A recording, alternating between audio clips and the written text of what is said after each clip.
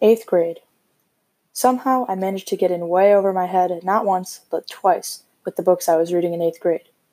That year I read Flowers for Algernon. I know I liked the book, but I don't know exactly why. I understand that the deep struggle the main character was facing was obviously one that reflected many, many life lessons, but I'm not sure I truly captured a single one of them. So, I read Flowers for Algernon, but I don't really believe I read it well. The other book that had me drowning that year was Brave New World. I, along with the other advanced readers in the class, whatever that means, read this book during our dystopian unit. I remember tearing up as I read the first 2 pages because I just didn't get it. The writing was so weird it was impossible to understand. I remember finally getting it and managing to read through the book. I remember reading the last page, not understanding why Huxley wrote the last few words about feet turning one way then the other. It wasn't until I reread the last pages that I realized I was reading about a suicide. That scared me. I didn't have much experience with the topic of suicide before that, and I'm not sure I wanted to at the time. But I got over it. In the same sense that I don't think I got Flowers for Algernon, I don't think I got Brave New World. I just couldn't find a meaning in it at the time. Maybe I really couldn't get over those swinging feet. I don't know why I couldn't find real meaning from those books at the time. I think I should probably read those ones again. High school. I had arrived. My freshman English teacher was strict and held us to very high expectations. I didn't mind. I liked reading, though between school, soccer, wrestling, and athletic training, I didn't have much time to read for leisure anymore. I actually didn't mind that, though, because I liked almost all the books we read. The Absolutely True Diary of a Part-Time Indian, A Raisin in the Sun, The Odyssey, and Warriors Don't Cry were among the books I enjoyed. These books ranged in tone and style greatly, but all had a story of great triumph, which I guess I liked. We also read Romeo and Juliet. Honestly, I wasn't really a fan. I know it's the classic love story and all, but I just thought the whole thing was a bit odd. The kids were so young, and killing yourself in the name of love before you even know for sure that your one true love is dead? I don't know. I just couldn't get behind it. I really didn't like my freshman English teacher, but I'm glad I had the chance to learn from him for a year. I know my reading base is richer because of it.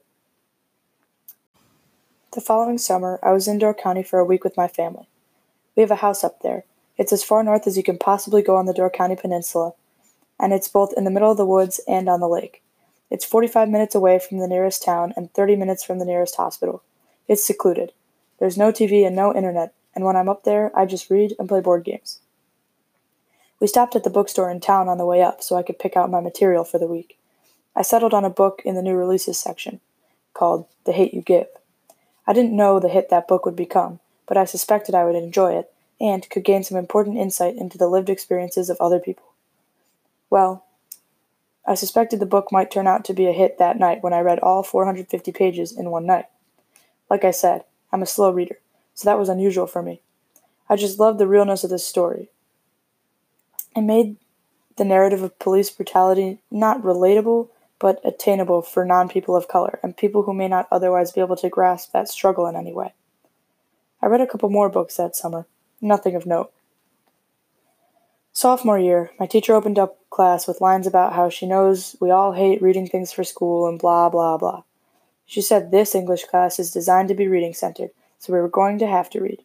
Well, I think I read one book that year, Fahrenheit 451. That was it. And I didn't even finish it. I don't know, maybe I'm forgetting a book or two, but I just don't remember reading anything that year. As far as Fahrenheit 451 goes, I really don't feel like it lived up to the hype. I thought the premise was great, and I don't know if I've ever appreciated a title more than that one, but I felt like the story moved too slowly, and there wasn't really enough emotion in the writing for my liking. I couldn't get into it. I think I gave up halfway through. I also tried to read Revival by Stephen King that year, but like Fahrenheit 451, I couldn't get into it. That one was also really slow, and it was super long. I just needed more action. The next summer, I spent 2 weeks as a CIT at Camp Echo. The other kids in my CIT group were all people I was friendly with, but there was nobody there I was really friends with. They were all part of a different social scene from me, and I wasn't really interested in being a part of the problems they were causing at camp. So I just read. My grandma had given me a book called They Both Die in the End, and while it wasn't a particularly good book, it had an interesting premise, and I appreciated the creativity. Spoiler alert, Only one of them is dead by the end of the book.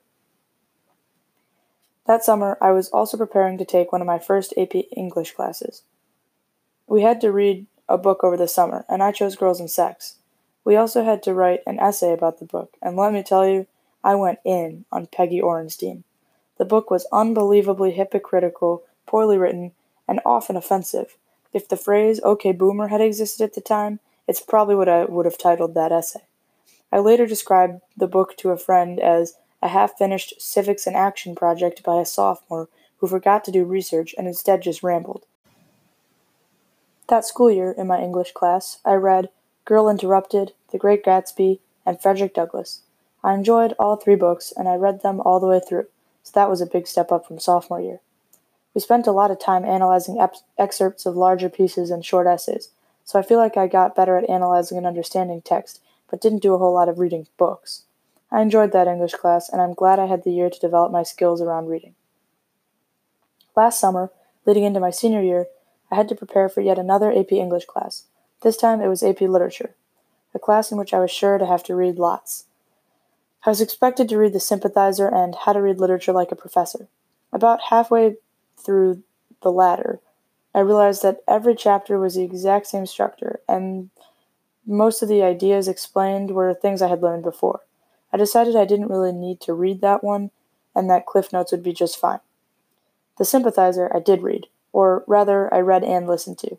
I realized that I spent 40 minutes a day going back and forth from soccer all summer, so instead of listening to songs every day, I could get my summer reading done with an audiobook. I started listening in the car, on planes, and at work so I could get through the whole story with time to write several essays about it. And I did. I got through that meaty novel with plenty of time to spare. I realized I liked having the audiobook to lean on because, as we already know, I'm a slow reader, and being able to have someone else pace my reading is a huge help. So far this year, I've read One Flew Over the Cuckoo's Nest, The Metamorphosis, Heart of Darkness, and The Things They Carried. We've also read some essays, articles, and poems. I used audiobooks for part of each book, but read most of all four. I enjoyed all four books to various degrees and have enjoyed being able to discuss them with all my classmates. I'm looking forward to getting to read more acclaimed works and find their connections to my life for the rest of the year and the rest of my life. Though my reading has definitely slowed down since 7th grade when I read 30 books in one school year, I wish I could find more time and more motivation to read in my life right now, but I am hopeful that as I embark into a life in which I have much more say in what I do and when I do it, I will make one of those things I do read. I want to keep learning about myself and the world through stories. I never want to stop reading. Thank you for taking this journey with me.